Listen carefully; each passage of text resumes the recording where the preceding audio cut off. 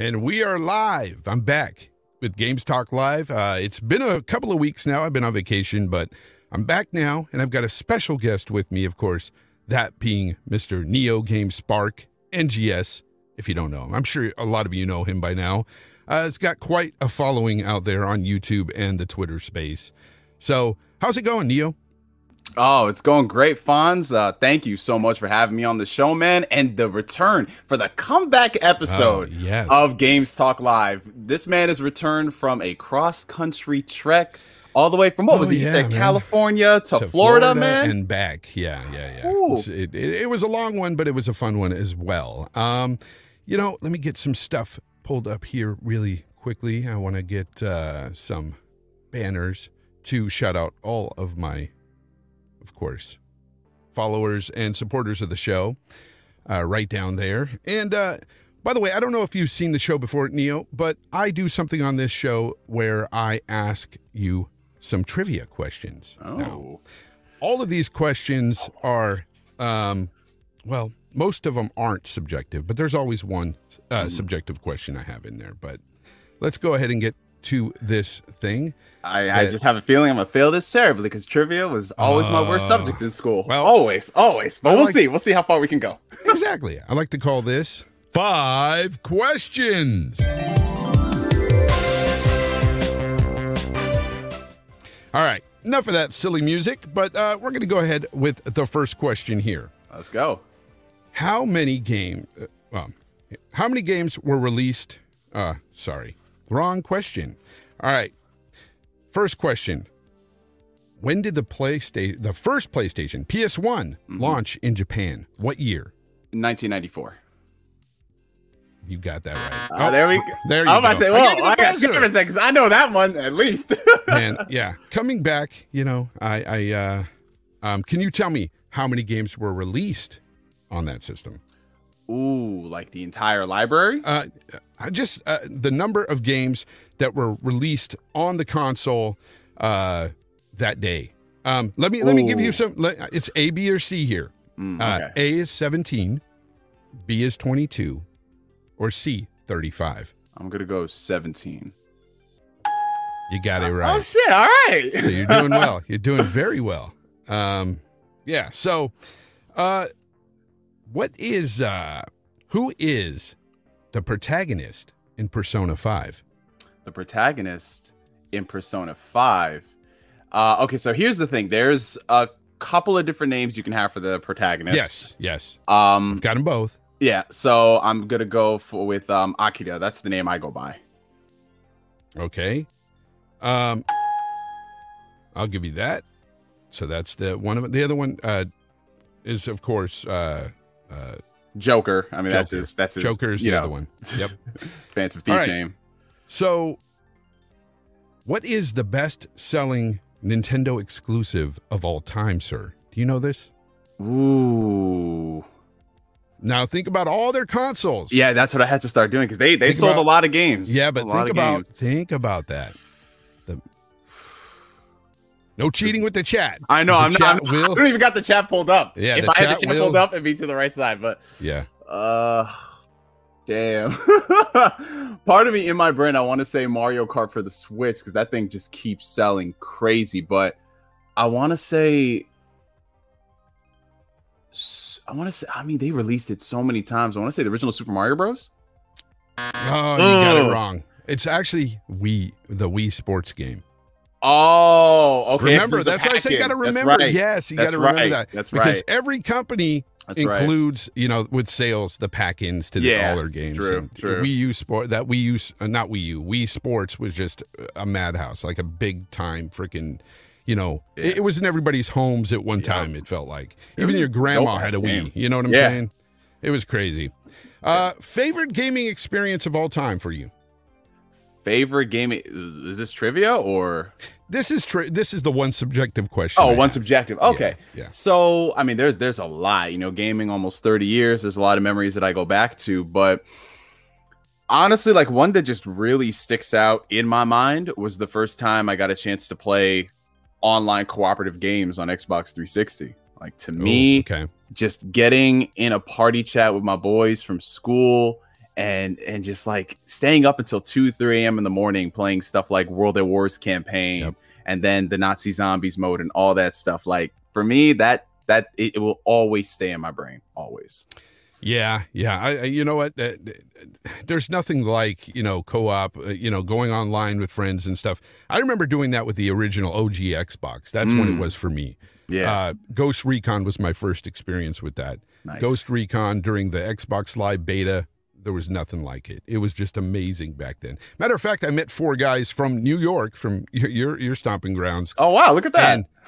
And it was amazing. Like we stayed in contact for years. One guy I still talk to till this day, and we're such good friends. Isn't it beautiful what gaming can do, man? Like it's just really all amazing. These relationships, bro. It's awesome. It really is. Brigadier's Blue says GTL is back, baby. Hope you had a good vacation, road trip, Fonz. Yes, I did. Thank you very much, man. Appreciate that. Of course, I got Colt Eastwood saying Fonz is back. Thank you, Colt. Appreciate it.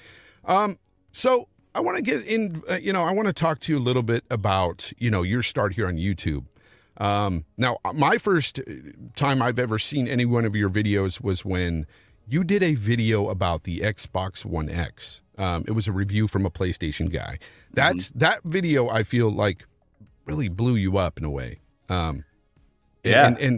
So you've been around a long time though. I was looking back at some of your videos and I just, you know what, I have to do this because I was looking back. What are you doing? And no. Hey guys on YouTube, it's me, Qmon2 or NGS or Chris, whatever you guys want to call me.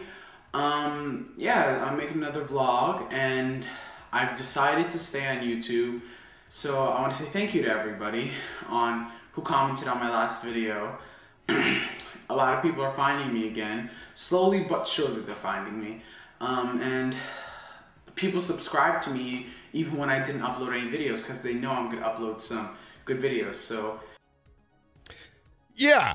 So, you know what? Hey, that's how long this man has been on YouTube, folks. This man has brought up fetus Neo, baby Neo, baby Neo, baby NGS there, or Qmon2, or So, what was with the name Qmon2? All right, so I might as well just dive into my little bit of a history. So, for most of y'all who might be watching, who might have found me from that Xbox One X video I did last year. Thank you so much for that. It's awesome.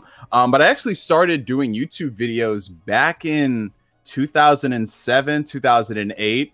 And now it started off just doing random stuff, like essentially if there was a game trailer that I saw that was really dope on like IGN or GameSpot and it wasn't on YouTube, I would just upload it to YouTube. Like, hey, here's this game coming out. I think it's kind of interesting. And then from there, I kind of grew a small little following. But it wasn't until 2008 where I actually wanted to appear on camera.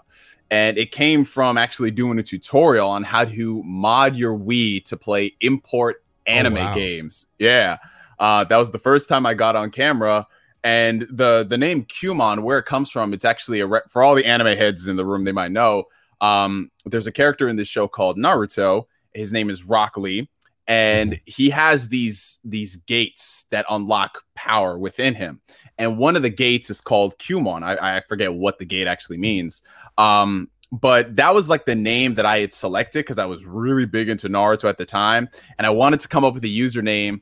And I just said, let's just type in Qmon. There it goes. And so anyone who understands how YouTube worked back in the day, copyright strikes, if you got a copyright strike, your channel was down. Period, point blank. And it wasn't like there's social media where it's if your channel goes down, you can still find me. So if someone's account got deleted, that's it. You didn't know where they were at. So I created Qmon2 as a way for people to, hey, if they remember me by the name, it'll be easier if they just type it in. So Qmon became Qmon2. And then when Qmon2 got taken down, I had a backup account called Neo Game Spark because I wanted to do something related to a game show. I didn't know what, but you know how it is. You start thinking it's the future. I want to make sure I have this name. So when Qmon2 got taken down, I switched over to Neo Game Spark, but I still called myself Qmon2 for a good year while people started getting acclimated, That's cool though. You were showing how to mod things and stuff back then. I don't know how old you were there. Probably what? 12, 13? So let me see. 12, 13. No, not even that. It looks like it. No. if that was 2008, well, no. That video was shit. Now I'm even forgetting. This is how old I'm getting. But if that video was in 2008, I was around 15 years old. Yeah. Oh, really? Yeah. You looked really young, man. Yeah, puberty hit me like a truck when I turned 21. That's all I could say. Gotcha. That's funny though. Well, at least people still followed you. They knew you would bring out the good content, and you surely did. You do today. Yeah, I found you from that video, that Xbox One X review and everything, and I thought, man, this guy's really level-headed, and these are the types of guys I like to follow in the gaming community, people that aren't necessarily quote-unquote fanboys. And it's like, yeah, sure, some people like to play with this fanboy stuff, and I get it, but at the end of the day, I like people that are of sound mind and actually talk about these games in a way where I want to listen to them, like that are passionate about the industry, about the community, about these games, everything. Like, to me, it's at the end of the day, it's all about the games, and that's the way you speak on it as well. So I appreciate that. Oh, thank you. Thank you for the kind words, Fonz. Tony Bryant in the chat says, missed you, Fonz. Glad you're to be here. Great guest with Spark. Love the energy, of course. I like what Thank you did you. there, Appreciate Tony. it, Tony. Yeah, so it's just one of those things where, like, how did it feel when Xbox reached out to you and wanted to send you a Series X, man? Because that was pretty shocking when I saw that. That to this day, I still like, you know how, when you wake up in the morning and you're kind of half asleep, but there's all this stuff happening and you're trying to like wake yourself up, but you don't have a grasp on it. Yeah. That's still how I'm feeling to this day. Really? Because when I uploaded the video, I thought nothing of it at the time. I literally just turned on my webcam and in all one take, I talked about my time using the Xbox One X. I thought it'd be interesting, 21-day challenge, whatever. So I went to bed, and then I woke up in the morning and I was checking like my YouTube analytics, and it was like, oh, the video was at like 8,000 views, 12 hours. I was like, yeah. All right, whatever, mind my business. So, I just went about my day, and then I get a notification from Twitter. Now, all my notifications on Twitter, you know how it is, like when you just deal with a lot of people, like I have all my stuff muted, except for like at mentions of important things. So I had an at mention coming in from Major Nelson saying, great video by Neil GameSpark about his time using the Xbox. And I was like, nice. Is this a parody account? Like, this doesn't make sense. And then I hit the link and I was like, oh snap, it's Major Nelson. Oh snap, why are all these people watching it? Oh snap, I go check the video, it's at 50,000 views. And so I started getting kind of nervous. I'm like, I don't know. Yeah. I don't know what's going on here. What y'all think about this? But it was so surreal because that video blowing up just brought me in contact with so many amazing people. Like the Xbox stuff, getting a Series X, like that's cool and everything. I mean, I was gonna buy a Series X anyway, but the one thing I got from that video going viral is just all the amazing connections with people that I've met, and people like you, Fonz. And it's just been such an amazing, like little over a year and a half since then, man. It's just awesome. That's great. Yeah. And it is crazy. I mean, that's the difference when you look at, and this is no slide to Sony, but if you look at what Xbox does and how they reach out to the community a lot, and they talk to the community, it's really big. It really does hold some value there, in my opinion. I feel like that they're listening, or at least they give us the perception that they are listening. Whereas with Sony, when they don't talk to you, you feel like that, hey, maybe they're not listening to us. Even though I think they still do, they just may not talk to us about it, like they do at Xbox. But at least with Xbox, you see that they do reach out and stuff, and it's like, oh, thanks.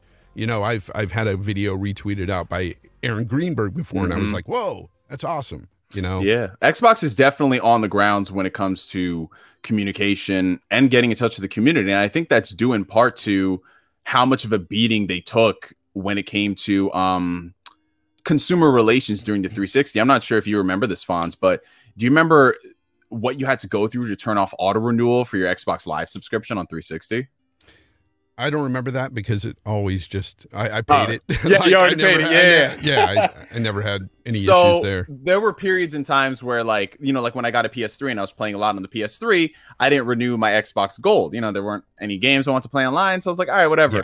But before they made it standardized where you can just turn it off, you actually had to go and call Microsoft themselves to turn it off, and then you'd have to deal with a customer rep and just like all the hoops you had to go through to just get one thing done. Now it's completely different, where if you contact Microsoft for whatever reason, they will get back to you and they'll try to alleviate the situation. PlayStation, on the other hand, I mean, my whole situation with Returnal, that it just speaks for itself. Well, you know, I've been through that before, where I tried to get a refund on a game with Sony before, and that's because it really wasn't working on my platform. They didn't care. Yep, they didn't care. They don't.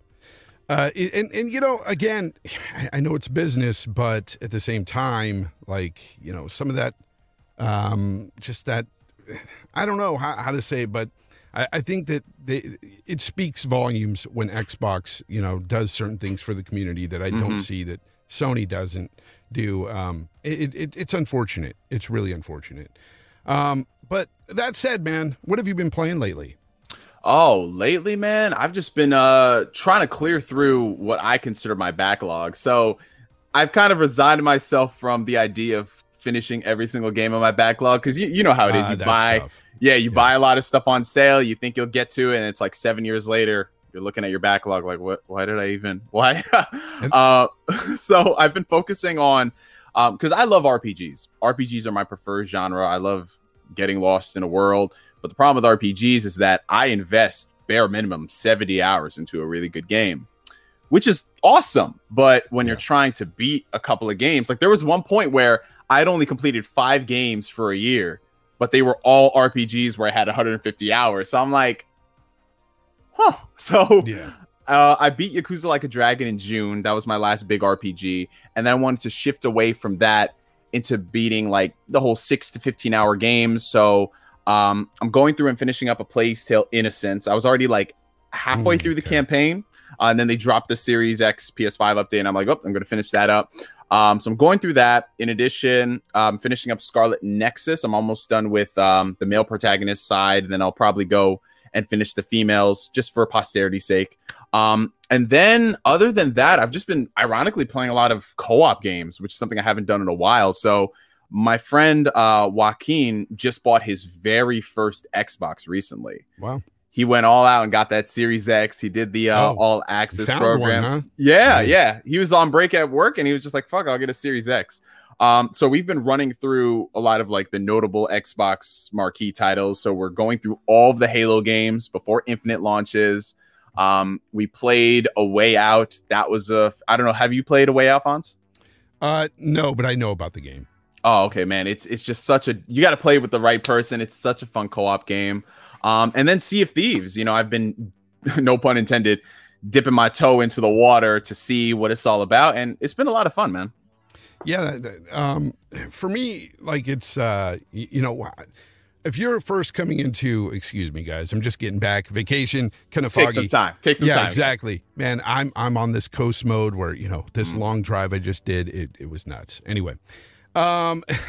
But Game Pass, you said your friend just got into the Xbox ecosystem and he's with the program where I'm sure Game Pass is included, or he might have got into Game Pass. Yeah, it's all included. How does he feel about Game Pass? So this is actually really funny because, like I said, he's my boy, so he thinks level-headed like me. He's never had an Xbox before, but one of the reasons why he wanted to get an Xbox was the allure of Game Pass. Yeah. He's a big Kingdom Hearts fan, so he saw that like all the games were on the service, and he says, I played these games 20 times, but for my 21st playthrough, let's try it on Xbox. And he just loved the idea of paying a monthly subscription and getting access to all these games. It's a dope thing, you know? So would you say, well, was he primarily a Sony gamer? A PlayStation gamer? Yeah, I mean, he games on Nintendo as well, but primarily like Nintendo, PlayStation is the platform. Yeah. Would you say you're more a PlayStation guy as well? Well, before getting an Xbox, like back when I had the 360, I gamed on everything for the most part. But after like the PS4 and Xbox One drop, I pivoted back towards PlayStation because honestly, it fulfilled 98% of my needs. So I was like, why do I need to get a Wii U or get an Xbox One? And that was until I got the Switch, and I was like, okay, the exclusives and the portability is nice, but I'm good with PlayStation for my main one. Then I got an Xbox, and you know what it was? It wasn't just like Game Pass and the selection of games. It was just how seamless of an experience it was. Like everything just works on Xbox, you know, just everything you think about, it's like, okay, they have it. They figured it out. Yeah. You know? And that's the thing, you know, I love the fact that I was able to pick up a PlayStation 5. I will always buy a PlayStation, an Xbox, and even Nintendo. Absolutely. I mean, regardless, like I don't even play my Switches, but I have them. Okay, like I've always been a console guy that bought all the consoles, regardless.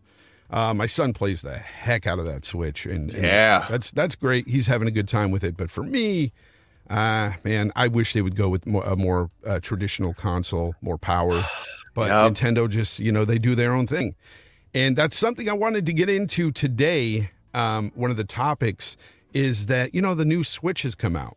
And it's got a bright, and shiny OLED screen, 7 inches, bigger, up from that 6.2, and a LAN port in the dock. Yeah, very advanced. Very advanced technology. Very advanced, yeah. And Nintendo used to be those people that were ahead of the innovation and really pushing innovation. And I mean, Mode 7 and the Super Nintendo, it was a great, strong system. And then they just kind of coasted with consoles. I call them the king of low effort consoles. Because, and this, I mean, by all accounts, this is a low effort step up for the Switch. And when you first started hearing rumors about a Switch Pro, you're thinking to yourself, hey, we're going to get a 4K Switch or at least a 1080p Switch or something cool. And then they drop this. How do you feel about that, man? So I'm of two mindsets. On the one hand, I mean, this is just the standard annual revision for Nintendo, so I have no problem with them releasing new Switches every single year because it's a mobile product. They did it for the DS, the Game Boy, yada yada yada. That's fine, but the longer, as time progresses, owning a Switch, the whole what's the best way I can use to describe this?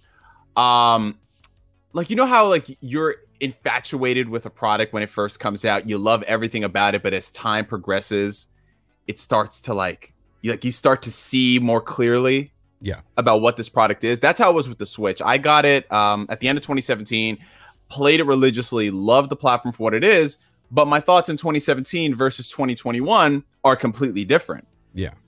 And I'm not getting those experiences I want from Nintendo that I need right now in my life. And PlayStation and Xbox are giving me those experiences in abundance. So that's what really pisses me off about this new Switch, because it's been, the Switch is in its 5th year now, and it's still lagging behind consoles from 2013. I'm not talking about just from a power to performance angle, because I know a lot of people say, well, you don't buy the Switch for power. Okay.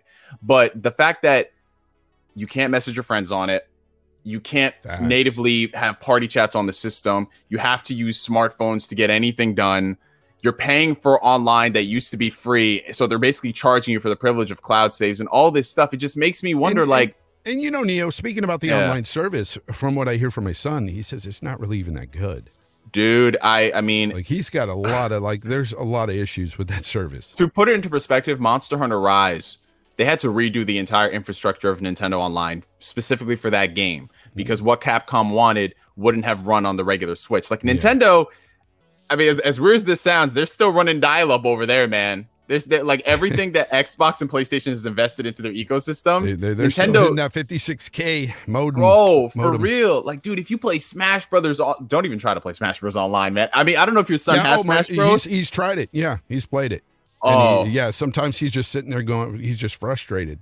Dude, it's just, they're so, and that's what really bothers me the most about Nintendo, because they have the clout to do such incredible things. Of course. They have that nostalgia in the bank, but what we're getting is low effort, bare minimum stuff. And that's, and what kills me is that they're now charging more for that low effort minimum stuff. It just doesn't make sense, bro. It doesn't. And you know what? And here's the thing. I forgot to add. They are not only the king of low-effort consoles, but they are the king of low-effort consoles that are successful. That's the dream there. And that's the thing. For any business, that's the dream. And it's they're going to get this thing is going to sell like hotcakes. Absolutely. Dude, you see this already in the community. A lot of people out there the Switch OLED. Oh my God, this is a minimal upgrade. I don't know why Nintendo's doing this. I'm still gonna buy it though. And I was that right there. That's it. That's why. It. Exactly. And as far as their games go and everything, Like, look, when they put effort into their games and they come out, they've got some great games, all right? Yeah. But a lot of stuff are, they, especially at the beginning of the Switch life cycle, it seemed like you were getting a lot of Wii U ports and stuff. We're still getting Wii U ports. Yeah, and you're still getting them.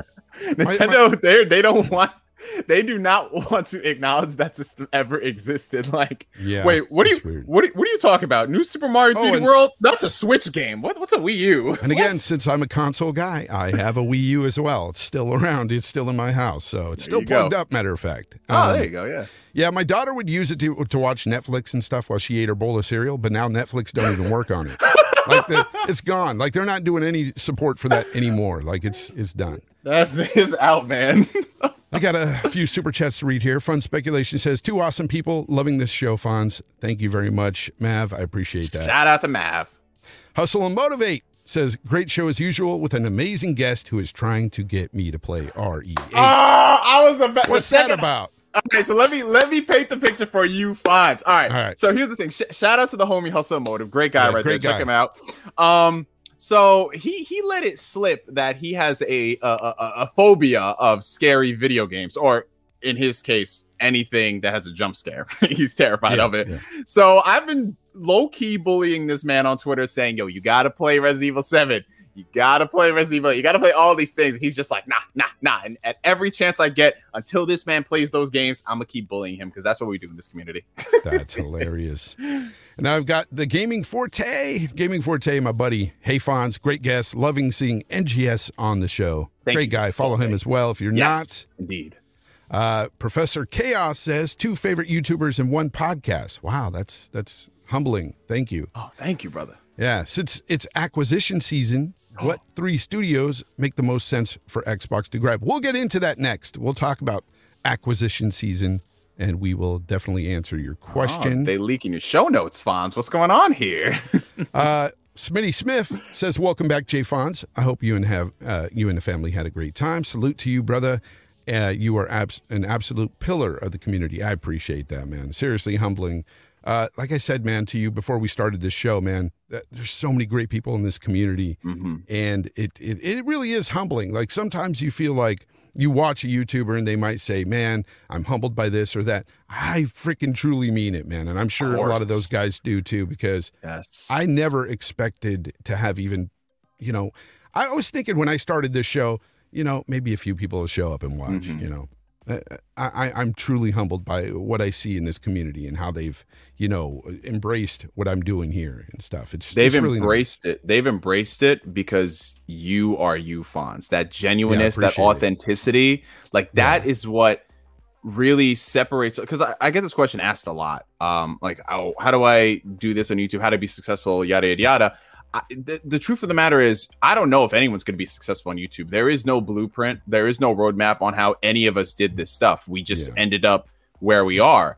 Some people takes longer than others, and that's okay. But the important thing is, if you persevere and you are yourself throughout the entire process, you will find an audience. And even if that audience is just one person, that's one person that likes you for you. But it's also you got to crack that YouTube algorithm. And that is a hard nut to crack because I don't understand it. I don't get it. Some videos get recommended, some don't, and I'm like, why? I put a lot more effort into this one, but it doesn't, do well. It's just crazy, and you'll never really know about that stuff. It's never, man. You can't predict that, but all you could do is you give the best advice. Be yourself. And just have fun with it. If you're not having fun with it, just quit, hang it up, because absolutely, man, there's no reason to do it. I got one here from Don Otaku. Says, I love NGS. He cool, but he also eat Hellmann's and fries, and he dip his Ritz crackers in milk. I don't know if we can really trust him. What are you dipping Ritz crackers in milk for, bro? No. All right. So first things first, shout out to Don Otaku. He's a cool dude. Second, this also, I hate how I got to explain all these stories to you, Fonz. What's Hellmann's and fries? What's Hellmann's and fries? All right. Let me paint the picture for the second time today. Call me Picasso. All right.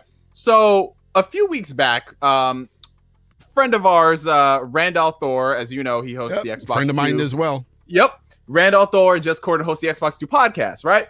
And they was talking about some stuff, and so most podcasts I don't get a chance to watch live. I usually catch them on the playback. but I got a chance to tune into that. And the second I tuned in, I was eating my lunch, and then the first words I heard, I forgot it was either Rand or Jez who said it, mayonnaise trauma. And I was just like, hey, yo, what? Like, I still want to watch the show live, so I was like, yo, let me donate a super chat to see what this is happening. Like, what is this all about? Apparently, something about Rand and like 16 tubs of mayo, and it was like a whole horror story, he says. And I was like just teasing him about it, mayonnaise drama. And then on my stream later on that week, Rand came in and donated a super chat saying, what is it with you loving mayo, man? And I was like, wait, what? And so he tried to flip the whole script on me, saying that I love mayonnaise just because every now and then I dip my French fries in some spicy Chipotle mayo. And then he's just like, oh, you love mayo. You brush your teeth with mayo and all that. And then it just went, it got out of control. It got out of control. Yeah. There's a difference between spicy mayo and regular mayo, for sure. Thank you, Fonz. That's all I'm trying to say. There is a difference because I'm not a big mayo fan, but I will eat some spicy mayo on a sandwich or whatever. Yeah, I'll have some of that. Thank you, Smitty Smith, for becoming a channel member. Appreciate you, buddy. Shout out to Smitty Smith. Shout out. He's been a big follower of mine for quite some time. Glad you become a channel member, man. It's good to see. So anyway, Jez, speaking of Windows or Xbox 2, Windows Central, of course, Jez being of Windows Central, he's reporting that NetherRealm and TT Games are up for sale. There's documentation out there stating this. Ooh. So talking about this Xbox acquisition season and all this stuff that we've been, alluding to here after that question we got. TT Games, of course, being the guys that make the Lego games, and NetherRealm, of course, being that of Mortal Kombat fame. What do you feel about this? You think that these developers could possibly be swooped up by Xbox or even PlayStation? Who knows? So in general, as far as it pertains to acquisitions, I don't think that any company is really off the table for the most parts for a company like Microsoft, considering all they have to do is open the bank. Yeah. But what it comes down to is what type of, at least from what we've seen with the recent acquisitions, what type of niche are they trying to fill? PlayStation's acquisitions are done very differently by comparison to Xbox's, but at the end of the day, both those companies, they acquire studios, developers, publishers with an intent for something. So when they bought Bethesda, at first a lot of people were wondering, all right, so maybe they bought Bethesda because they just wanted to bolster exclusive games, maybe. But it wasn't until like the recent Satya Nadella, Phil Spencer dual conference thing where they said that they want to have a major Game Pass title every 4 months. And the only way that they could feasibly do that would be to buy a publisher, because with all the studios they have right now, there's no way that would happen. If they're trying to launch 4 major games in a year, the only way they could do that would be buying a publisher that has developers. So in this situation, we got to look at what are they going to get out of it if they buy NetherRealms? If they buy NetherRealms, okay, they've secured themselves a fighting developer. Now, this is where it gets interesting but that could be huge for them. Yeah, because exactly. A lot of people have been asking for what is that fighting game they use? Killer Instinct. Killer Instinct. Yep. A lot of people want Killer Instinct back. Yep. So why not? It could be possible. They could acquire them and have them work on Killer Instinct. I could see that happening. Would it be a good fit? I mean, why not? I mean, just have a focus on fighting games in the FGC. That'd be a good thing for Xbox. Because Xbox haven't made Killer Instinct was their last big foray into that, and since then people have been wanting new content, so that could be cool. The Lego games, I could see that being perfect for something like Game Pass, just with all the kids on there and everything that they would put out. That's perfect. But the interesting about this whole situation is, I think just today, I'm not sure if you saw this, Fonz, people close to Warner Brothers, I think they issued a statement saying we have no intention to sell. We're very happy in the situation with Warner Media and Discovery, yada, yada, yada. And okay, I'm inclined to believe that, but if you've been following this industry as much as we have, y'all, every company says that until somebody opens up the checkbook. You know what I'm saying? That's true. And sometimes they're in deep negotiations and still say some stuff like this. Exactly. So you never know. Exactly. As far as NetherRealm, I could also see the PlayStation side looking over it. Yes. And that's because, of course, they're heavy into they just bought the Evo. Mm-hmm. So that would be perfect for them. Yeah. So they're big into fighters. You know, they have their Street Fighter 5 was like exclusive at one time, or still is, right? Yeah, it's still console exclusive to this day. Yeah. So I mean, I could see them as well. But TT Games, I mean, if they were up for grabs, I could see either company going for them for the family-friendly stuff. It makes a lot of sense. But I'm still looking over at the obvious choices for Xbox, which would be Avalanche. Oh, I'm surprised it hasn't happened by now. Yeah, dude. They probably already have something in place, and they're just not saying it yet. Or IOI Entertainment as well. IOI. I could see them being picked up as well. They're already making a game for Xbox right now. That's a big RPG game. Very big budget. Was it like that dragon? Something about dragons. Yeah, there's going to be dragons involved. So, I mean, I could totally see that as well. But as for NetherRealm and TT Games, who knows? I'd much rather PlayStation or Xbox pick up those compared to a bunch of other publishers, especially when you start getting into, I'm not going to get into this too much, but especially when you start getting into publishers overseas in other countries. Like when you talk about Tencent. Yep. We just going to go there. Exactly. Exactly. EA, even EA. EA is the only company to buy a company and then close it down like 2 years later. I'm like, bro, come on. That's scary. That's why, like right now, anybody who like is upset over the Bethesda acquisition, all of ZeniMax basically. Yeah. And don't be. At least Microsoft got them. It could have been worse. Could have been way worse. Yeah. I think what really scared people is because there was a time, like I said, a lot of people don't remember, like the first half of that Xbox One's life was really bad. Like there was like barely any games coming out. Games weren't getting sequels. Studios were getting shut down. But this is a different Microsoft, well, at least Xbox. This is a different Xbox leadership from then to now. And the things that they have in place is going to be for years to come versus back then where it was just a very different mindset, Yeah, a lot of people don't like to hear this, but, I think Phil Spencer has a lot to do with this. Absolutely. With the changes there at Microsoft and at Xbox. Because, look at who was there before him, Don Matrick. I mean, that guy was running it into the ground, in my opinion. Dude, every now and then I get nostalgic and I go back and I rewatch like old E3 press conferences just to see how far we've come. And just something about Don Matrick. I don't trust somebody wwho the entire time he is on stage, this man is smiling. Like straight up like this all the time. And I'm like, what the? Like I remember they showed like the Metal Gear Solid 5 Phantom Pain trailer. There was a lot of heavy stuff going on in that trailer. And all the time, Don Matrick is just sitting there smiling. I'm like, bro, this is not, what are you doing? Yeah. Man, it's crazy, but anyway, that's my thoughts about the whole thing. You got anything else to add to the conversation about this acquisition season? When do you think this could happen? Like an announcement? Honestly, it's going to be just like the Bethesda thing. We're going to wake up on a Tuesday morning and we're just going to see it. It's like, what? It's crazy, but that's probably the way it's going to be. Lately with Xbox, that's the way it's been. It's like, it's crazy. I love it. I love it too, but I wish the other side would do that as well. I wish PlayStation would have something bigger to give us and say. You saw the State of Play recently. What was your thoughts on that? Well, here's the thing. I mean, given the situation of the world right now, and it's still in, and we probably will still be affecting stuff for the next year.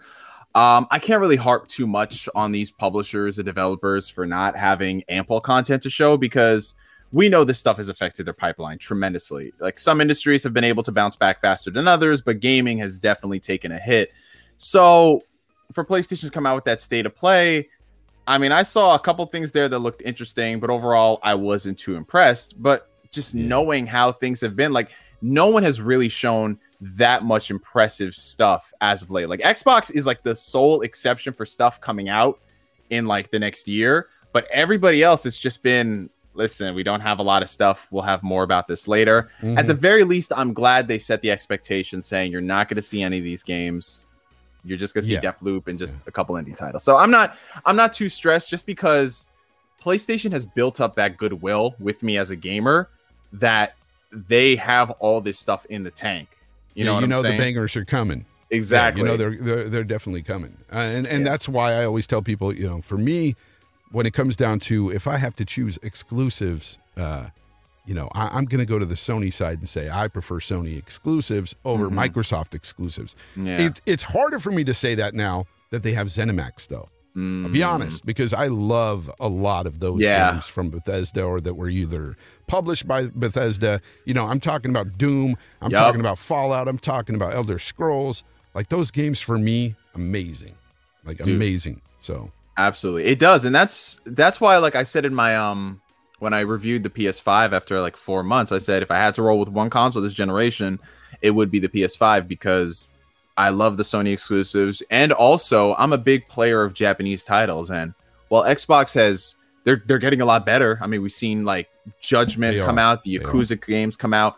The majority of the Japanese games are still PlayStation heavy, or at least on a platform that is an Xbox. And that's where if I had to have one console, it would still be a PlayStation. But Xbox is doing good shit. And you could attribute that to Phil Spencer. He's been the one that's been pushing a lot of Japanese titles. He's been going overseas a lot, making these deals with Japanese companies to bring their games over to Xbox. I want to see what this man's frequent flyer miles are like, because it seems like every other week there's a time he was going to Xbox, like he was going to Japan. I was like, damn, Phil, but for good reason. We see it. Yeah, that's great. Yeah, even though some of these games don't speak to me, just like in the state of play, I know they speak to others. And when I post a tweet like I did, and I said, look, for me, this wasn't a good showing.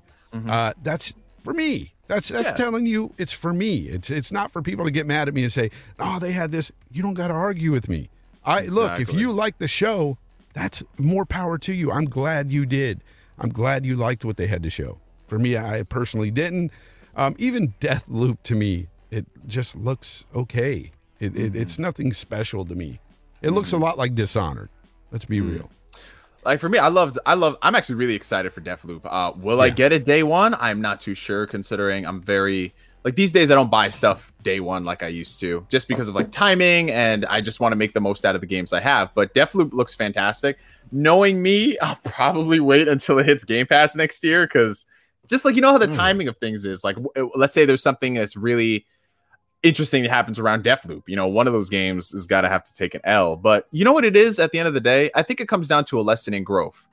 For you to come out there and say, instead of saying like, oh, State of Play sucked, you said State of Play was not interesting or appealing to me, but I'm happy for people that do like that stuff. That is a big differentiator compared to a lot of people out there these days, Yeah, but you shouldn't have to explain yourself when you're putting it out there saying, hey, this is how I feel. Like, you shouldn't even have to explain. But I'm glad that you do, and kind of rub people's feet and stuff. That you shouldn't have to do that. You shouldn't in a perfect world. But today's day and age, it seems there's a lot of sensitive people out there, and you just have to watch everything you say. And it's going to be kind of like this with this next topic. Uh-oh. What are we getting into? Because we're going to talk about Sony and director's cuts. Oh, we going there. Okay, we're going to talk about these director's cuts. I'm sure you've seen them. Death Stranding's coming out with the director's cut, Ghost of Tsushima. How do you feel about them charging? Personally, for me anyway, I'll just say that for me, I think that a director's cut is fine, especially with DLC content, new content put in the game. I get it. They're working on this game. You gotta pay them something for this work. I get that. But in a day and age when we see that other developers are pushing their games out with new upgrades, not necessarily DLCs or anything added content-wise anyway, but where you're talking about like even ray tracing, you're talking about just visuals and stuff, or frame rates. They're adding more to that for free. And then you see Sony over here wanting to, at that level, even just pushing that stuff out at a $10 charge. It's kind of weird. I think that sucks, in my opinion. They could do what they want and charge what they want, and people can do what they want with their money. And I'm not going to tell them, hey, you shouldn't buy it for $10, because I'm not pocket watching, okay? As Cognito would say over there on the Iron Lords, I'm not going to pocket watch anybody. But for me, I'm not paying an extra $10 for some shine on this new game. I'm not. you for an extra, mode in the game or whatever. I'm not paying $10 for it. But I will pay for a game that is giving me more content if I like that game. So Ghost of Tsushima, I loved it. One of my favorite games of last generation. Absolutely. I am buying that DLC because I think it's worth it. I'm going to get more than 6 hours playing to that game into that DLC alone. I know that. And for $30 or $20 is what that is. But you kind of got to pay that $10 PS5, tax to get the shiny new stuff on your PS5. So I'm going to be paying $30 extra for this. I don't like having to pay that extra $10, but I think $30 for more than 6 hours of gameplay, I think I'm going to get my money's worth. Yeah. But I just think it's kind of slimy that they package it like this. Like, dude, if it's only worth $20, let me have the option to just buy that. And, you should be giving the rest of it for free. Right. Yeah, this whole situation, I mean, I 100% agree with you on this, Fonz. I have no problem with paying for post-release content if it's quality. No issues whatsoever, because some of my favorite experiences in the past couple of years, ironically, have been DLC. I mean, The Witcher, Blood and Wine, my God, Jesus Christ. Like I feel good when there is quality post-release content from a good studio. And Ghost of Tsushima, I'm sure the Iki Island expansion is going to be awesome. But this whole gatekeeping of next generation features behind a $10 paywall, I'm not a big fan of that, because you got to look at the optics at the end of the day, right? PlayStation is selling you this amazing exclusive in Ghost of Tsushima. Fantastic game. No one's going to deny that. And for you to unlock the PlayStation 5 features, which is DualSense, 3D audio, and whatever stuff they want to put in there, charging $10 for it.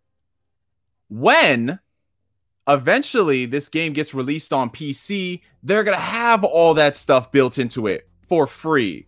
That's just nickel and diming the early adopters. And they're not paying $70 for games on PC. Oh, no. That ain't happening. And that's another thing that people have to understand. Sony games go to PC, they're not spending $70 over $50 there for these games. Horizon was $50.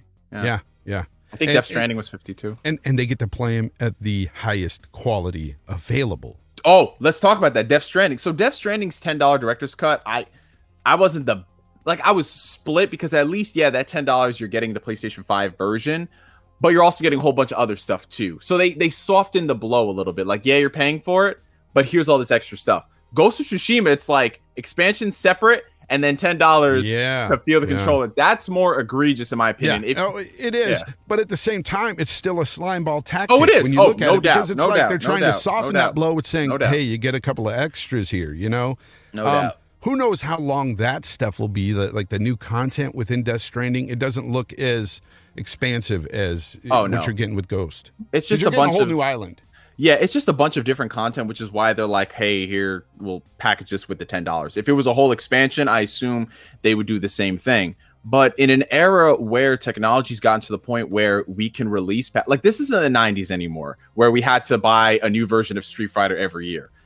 We have the internet at our disposal. They can release these updates. Like A Plague Tale's Innocence just got a next generation patch, which has DualSense support, which has all of these things for free. Doom Eternal, all of these things for free. So for them to do this on a game that to this calendar date is not even a year old with Ghost of Tsushima, to me, that's just taking advantage of it. But at the end of the day, it is capitalism, and people will vote with their wallets. So exactly. And that's all I can say to people. Yeah, that's it. Just it. I don't tell people what to do with their money, but for me, I'm not even paying $70 for their games. I've refused to pay $70, and I don't look at anybody else and say don't do it, because I get it, but there's just a principle there for me. It's look, I see these people's financial reports. These companies are making billions of dollars year after year. Even you could put the microtransactions aside. They're still making their money on the single player games that don't even have a microtransaction. They're still making their money back. And you're telling me that you need an extra $10? No, you don't. No. So it's based on that principle alone where I won't buy a $70 game. So even if, say, Ghost of Tsushima 2 comes out, $70. As much as I want to play that game, I'm going to wait. I'm going to wait till I can get it on sale, or I can get it used down at the GameStop, because I'm not going to pay $70 for that, for any game.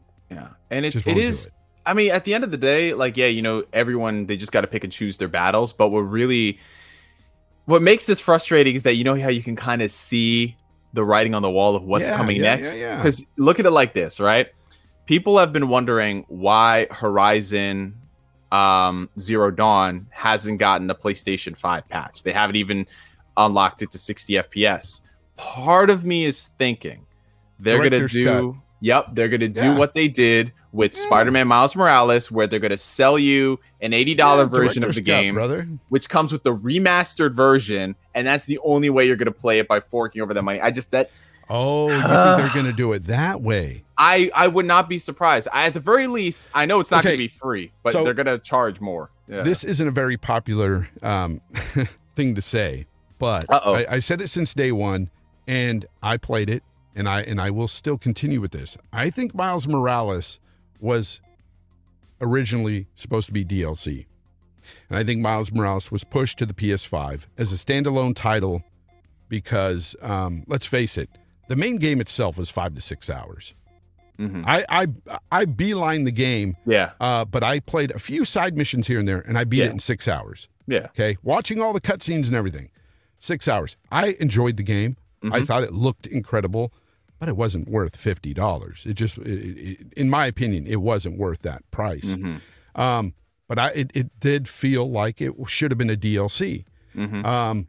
I don't feel Horizon Forbidden West is DLC at all. This is a big new game. So I don't think it's going to be that quite, you know, I really think that it's going to be a director's cut for Horizon Zero Dawn. They're going to come out with a director's cut. So are you saying, like, it's just going to be an extra $10?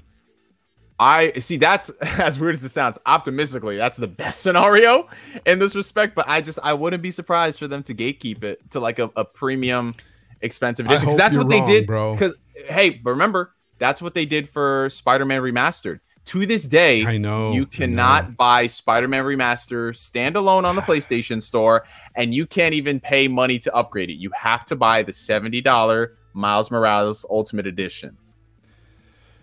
That's crazy, dude. Yeah. I don't even want to think about that. Like, I wanted that to be a one-off. Yeah, like, it's all it could have been. Like, even if it's like, hey, we're not giving you an extra upgrade, but here it is for $20, Spider-Man Remastered. People would buy that. Like, people would buy that in droves, but they didn't, because they knew they can make a lot more money. And with Spider-Man Miles Morales, honestly, I'm going to be real. Games that release, like, standalone, like physical copies, all that stuff, have a way bigger impact than something that's just DLC. So they could have dropped it as DLC, but they're like, you know what? Let's hype this up like it's a new release, and we got a new console. So it's just logistics, you know? That's why they did it, of course. Yeah. I mean, you got the PS5 coming out. Why not, you know, spruce up that DLC, make it look really nice and shiny, put it out there as a standalone package, and boom, people will buy it for $50. And I did. My daughter really wanted to play it so bad, and so I bought it for her. She played it on the Pro. She enjoyed it. And then I said, I'm going to wait for the PS5 and then play it since I own it. Mm-hmm. And when I got my PS5, I played it. And look, the visuals were incredible, man. It's insane. I mean, to me, it's still one of the best looking games out there, period. And that ray tracing, like Insomniac keeps, I don't know where this company finds time to sleep, man. They just they just put out a new ray tracing update to make it smoother. I was like, what? Yeah, they're wizards, man. Crazy. JD Gamer with the $10 says, Microsoft need NetherRealm and TT Games, but also Sega. So my acquisition prediction are those three. With NetherRealm and Sega, they get Mortal Kombat and Virtua Fighter and a KI developer, which is what we said. Yeah, I could see that. It's possible, JD. We'll have to see. He's also, JD with the 5 here says, with TT Games, they get a developer that's keen on developing platformers, a family-friendly type game, and that's something Phil said he wanted specifically. Mm-hmm. Well, I don't think there's really any shortage of family-friendly games, especially on Game Pass. There's a ton of them. There's a lot. But as far as first party, I could see them wanting more of that for first party. Because I wouldn't really say, I mean, you can look at like Sea of Thieves and say, it's family friendly, but you know, maybe not for the smaller kids. Yeah, maybe a little too violent. I don't know. Mm-hmm. I don't know, but it gets wild on Sea of Thieves, especially the PvP stuff. So this is interesting. Mercy Buckets says, if Xbox had a lot more games like Hellblade, I wouldn't have purchased a PS5, but Xbox Studios are working on that genre. But I also understand their mission. Okay. I see what he's saying. For me, look, I have to have everything. Like, just in case that one game comes out and I need to play it, I've got to have it right there, day one. You know, unfortunately with the PS5, it ain't day one for me. But as soon as I can get it on the cheap, I'm buying a game that I want to play. See, that's the thing for me. Like, and I'm sure it's like that for you too, Neo. It's like you go wherever the games are at. Absolutely. And that's what a gamer should do. Like, this nonsense about I wish Microsoft would fail or I wish Sony would fail. Oh my God. It's such a ridiculous thing to say. And there's a lot of people that really do commit to that and feel that way. It's very odd. People don't realize that. I'm not saying that competition existing inherently means that we're going to get better games, but it is actually better to have more people in the space so that one person doesn't get too cocky, because everyone's saying this right now. Of course. Like, remember back when the PS3 came out, that thing was $600. PlayStation legit told you to get a second job so you can afford it. Like, Xbox with the Xbox One DRM, we have a console for people that don't understand our vision. It's called the 360. Like, there's a reason why we need to have more players. So when our fave starts messing up in the game, we can say, you know what? I'm going to give this guy my $500 and all my purchases going forward. Like, this is important. So I don't want any of these companies to fail. I want them all to be great, which is why I'm critical of all of them, because they have potential, you know? Yeah. And then when, you know, you had people out there like Jim Ryan saying that, you know, they believe in generations. And then all of a sudden, all their games seem to be going to PlayStation 4. And it's like, whoa, wait a minute here. I thought you believed in this, you know, and it's just, you know, Jim Ryan. All these companies will lie to us at some point, of course, in some capacity. It's just that's the way companies are. They're not our friends. As much as, you know, Phil and Aaron and these guys talk to the community, I will stress that, you know, hey, they seem like super nice guys. I've talked to Phil in a party. He was very nice and awesome guy to talk to, and a true gamer. I'll give him that. I could tell. That guy is a true gamer and a really nice guy, but he is a head of a company. He is not your friend. He is not somebody that, you know, I can personally call a friend. Look, these companies will do what's best for their wallet, not for ours, for theirs. Microsoft so far doing pretty well as far as consumerism and stuff, as far as being pro-consumer. But they can do better. And they can improve. And let's not forget what happened January of this year. Everybody was riding high on the hype of the Series X. This is going to be awesome. And then they quietly doubled the price of Xbox Live Golds. I'm just telling you, it happens, people. It happens. And then in turn, what happened is we spoke up. The consumers said, hey, we're not about to pay that. That is ridiculous. Stop it. And they walked it back. They walked it back. And, you know, unfortunately, there's still people out there that love to hold on to their piece of plastic and put them up on such a pedestal that no matter what they do, they will fall in line. Those people are dangerous. I'm sorry. Some of you guys out there, when they brought up that price hike, were saying, I guess it's okay. You know, they haven't, you know, increased the price in some time. And it makes sense. And I'm sitting there going, no. It, you know, dude. It honestly is the same argument with the $70 games as well. I hear people say, well, you know, we haven't had a price hike. And it's like, dude, it's because they're making money hand over fist today that they weren't making 20, 30 years ago. Sorry. You have to take so much into account, not just microtransactions or DLCs or season passes, battle passes, or even you have to look at the amount of gamers today that are out there spending the money on this. This industry is the biggest out there entertainment industry there is. It's bigger than movies. So my whole thing is I'm gonna be that person. Like I said, people just got to vote with their wallets. I don't have a problem with $70 video games, because at the end of the day, if Grand Theft Auto 6 comes out tomorrow and it's the best game in the world, I'm gonna buy Grand Theft Auto 6. And like everybody's got that one game. No, so that's why it's not even about that. If you're cool with it, I'm not like down on you for that. Like, that's cool.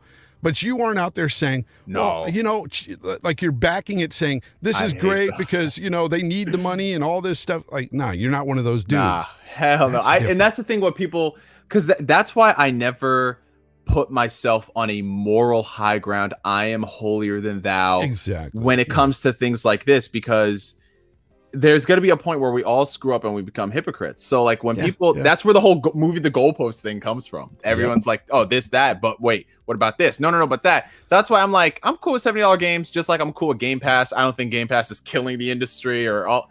Like every day it's like, all right, what are we going to argue about today? $70 video games, Game Pass, pick. Bro, it's definitely not killing the industry, but it is changing the industry. Yes, absolutely is. It's definitely changing the industry because people are starting to look at Game Pass more and more. You've got more and more casuals signing up, and casuals, as we know, are what really moves the needle in the gaming industry. And wait, are you telling me it's not all those people on Twitter? It's not the hardcore on Twitter. You're telling me it's not the people on Twitter who go on to like Xbox can post up this thing like Happy Pride Month in the comment section, PlayStation better. Like you tell me it's not those people, Fonz. Are you? No.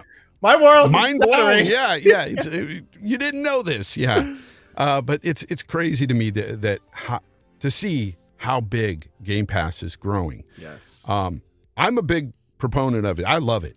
Okay. I personally love it because it saves me a lot of money. I've got kids that like to play these games and stuff. Look, I was buying at one time, I was having to buy 2 copies of games and stuff. Oh, man. And now that I got Game Pass and game sharing, like you can game share Game Pass. It's amazing. Me and my son, we can play whatever we want. Hundreds of games in there. You know, I should go through that whole spiel for that meme, you know. And right now you can get it for just $1 a month. Low price of the one. Yo, but can we just talk about like here's gonna be my kumbaya moment of the stream. If you have both a PlayStation and Xbox, you win as a gamer because you have Game Pass there. You get all of the day one Xbox titles and then maybe some third-party stuff. And then on PlayStation, you don't got to worry about buying all these other games because Xbox has you covered in that respect. So you can go out there and buy more. Like people don't understand that. It's true. It helps. You can buy more if you have multiple platforms. Like it's just. I've spent way less money since I've had Game Pass than I have on games in years. And you know how many times I would have been pissed off had I had to pay a full $60 on a game that was broken or very buggy. Yeah. I mean, everything that's been dropping since, I don't know, the last couple of years has had issues. Everything. Not one game has come out clean. In terms of AAAs. In terms of triple. What is that? What is that? Persona 5. There you go. Checkmate. Is that AA or AAA? I don't know. I don't know. It's in the 90s on Metacritic. That's all that matters. Right. But I'm just saying. I know what you mean, bro. Yeah. You know, most AAA games out there just come out and they're just not in good shape. They needed more time. We beta it for the first 6 months. Yeah. I hate paying $60 to be a beta tester. Oh, dude, I'm tired of it, bro. Oh man, I feel bad for the people. I'm not saying this is an excuse, but I feel bad for the people that bought Outriders on PC and PlayStation. My God, I feel bad for anybody that bought it. Yeah, you're right. I mean, even if you bought it on Xbox and you didn't have Game Pass, I feel bad for you because there are those people out there that aren't 100% Game Pass. And this is one thing that I even told Aaron Greenberg, you know, not face to face, but on our podcast, an RDX podcast, he was on and we were talking and he was talking about Game Pass and how great it was. And I mentioned, hey, you know, the competition has games for $70. Are you guys going to go that route? You know, he can't really answer that stuff, but he just said, why does it matter? We got Game Pass. And I rebutted and I said, well, it does matter because most gamers out there don't have Game Pass. Oh, Fonz said no, because they were trying to do that whole like, let's just slide. And there's no hate to that because I respect these. I respect these guys. Aaron's a good guy. You know, I still talk with Aaron.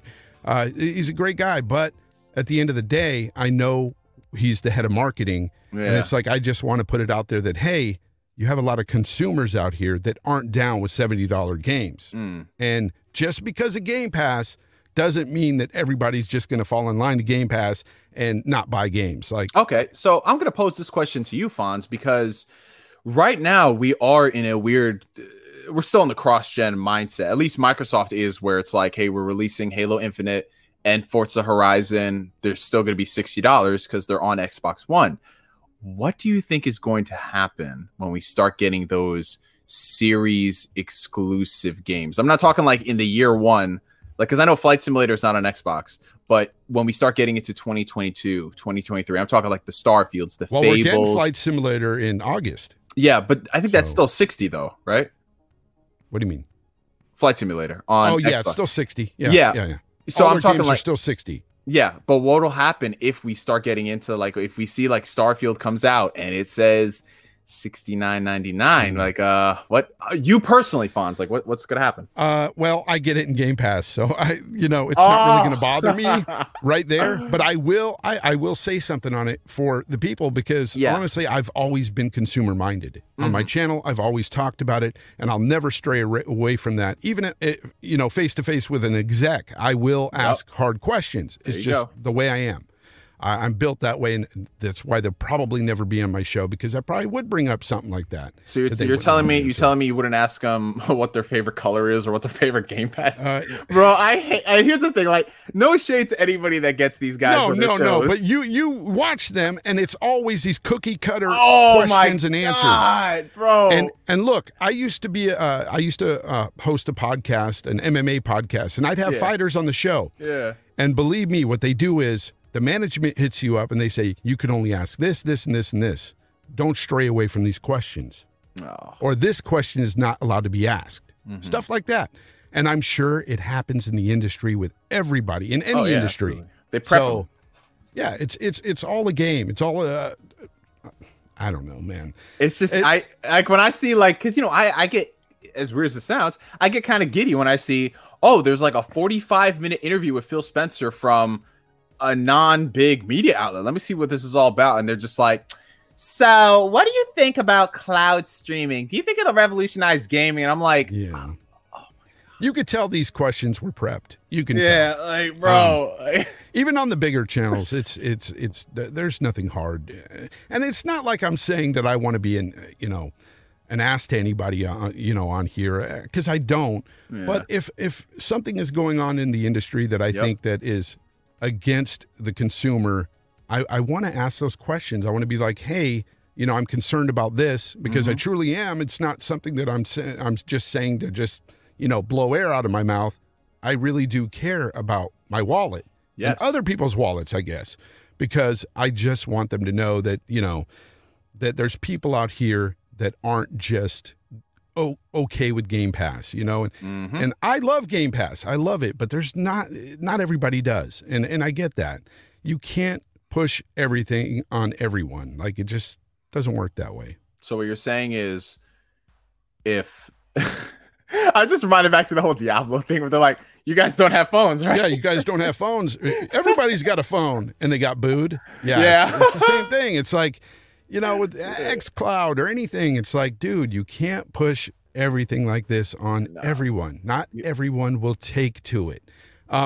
Now, eventually, again, I said this is changing the industry. Game Pass really is. But it's going to take time for everyone or most people to even start to realize the value. Absolutely. Once they do realize the value, they're going to jump on it. Like, a lot of people are going to jump on it. But there's still going to be those outliers saying, nah, I don't rent games. There's still going to be those people. So it's just, it is what it is. Anyways, we've come to the end of the show. Tell everybody out there, NGS, where they can find you and all that good stuff. Well, y'all can find me, obviously, from my YouTube channel, youtube.com/NeoGameSpark. That's where I upload my videos and I do my streams. And then other than that, like, my social media handles are usually all NeoGameSpark. Out of all the handles, I frequent Twitter the most. That's where you guys can get in contact with me if you want to talk about some stuff or if you see something really cool. It's just twitter.com/NeoGameSpark or @NeoGameSpark. Every now and then, me and the homie Fonz engage in some Twitter discussions, but, I just want to say, from the bottom of my heart, man, thank you so much, Fonz, for having me on the show. Of course, comeback episode of Games Talk Live. If you guys haven't already, make sure you give this man a follow on Twitter, subscribe to him on the channel, because Fonz is putting out some great stuff. Like I said, this is my first time seeing the intro cinematic of your show as it plays out. And bro, I got some fucking goosebumps. I was like, yo, this shit straight out of like Far Cry 3. New Dragon? Like that's the first thing I thought of. Blood Dragon. Yeah. Blood Dragon, and it's just dope, man. So I try to build my little studio and stuff and all this stuff going on out of nostalgia. You know, yes, 80s and arcades and all that kind of stuff. That's the feel I want. But yes, and it's follow this man, people. NGS, follow him. He's an awesome content creator. I think we got another super chat, or did we read this one? Yeah, already? we do. JD Gamer says, both of you said if you had to buy just one console this gen, it would be the PS5. So the question is, what single dev or publisher or combination changes that to X1X? I think he meant Series X. Series X. Is it Sega, FromSoft, Bandai Namco? And actually, I wouldn't say PS5. NGS said PS5 would be his. I said PS5, yeah. For me, I would go with the Series X, especially playing it and dude, the quality of life improvements I get on that, the features I get on that, the fact that I can resume a game for up to 4 games. Oh, man. More than that, man. That feature is nice. And the fact that, like, I don't know, all my game saves came with me over the cloud just so easily. There's a lot to the console that I really enjoy over the PS5. But I do like PS5 or PlayStation exclusives over Xbox exclusives. Well, again, I said it's harder with the ZeniMax acquisition, but we'll see. We'll see with all that. But so I guess this question would probably be, all right, so, if anything, I'll answer it as the person who chose the PS5. Yeah. You'll answer it as someone who says they're staying with Series X, but what publisher would get you to switch over? So in my case, a publisher or a developer that would make me go exclusively Xbox. Honestly, I would say it's got to be Sega. It's definitely got to be Sega, because if for the most part, Square Enix, they release all their games multi-platform across multiple systems. Very rarely do they do full-on exclusives for consoles. They're usually timed. So I really wouldn't have to worry about that. But if they had gotten Sega exclusively, that's all the Yakuza games. That's all of Ryuga Gotoku Studios output. That's Atlas. And if Microsoft gave Atlas some extra funding so they can actually port their old back catalog game and work on a lot of games simultaneously. Oh man, I'd have to say Sega would be the one publisher, because they own a lot of my favorite studios that put out games. Definitely Sega. Yeah. For me, there wouldn't be any studio that could pull me away from one console to another. I have to have all of them, man. I have to. Are you telling me you don't wake up in the morning and pledge allegiance to the great to Xbox Phil Spencer flag? Or Jim Ryan? No, you don't do that. Are you telling me you don't sit down? I don't have pictures of them behind me as well, although I should do that. Guys, I just want to let you know, I'll just get you some inside secrets. He does have pictures of them. They're just conveniently off camera. He's looking at them right now. He looking at the monitor? No, he's not. Looking at that frame photo. All right.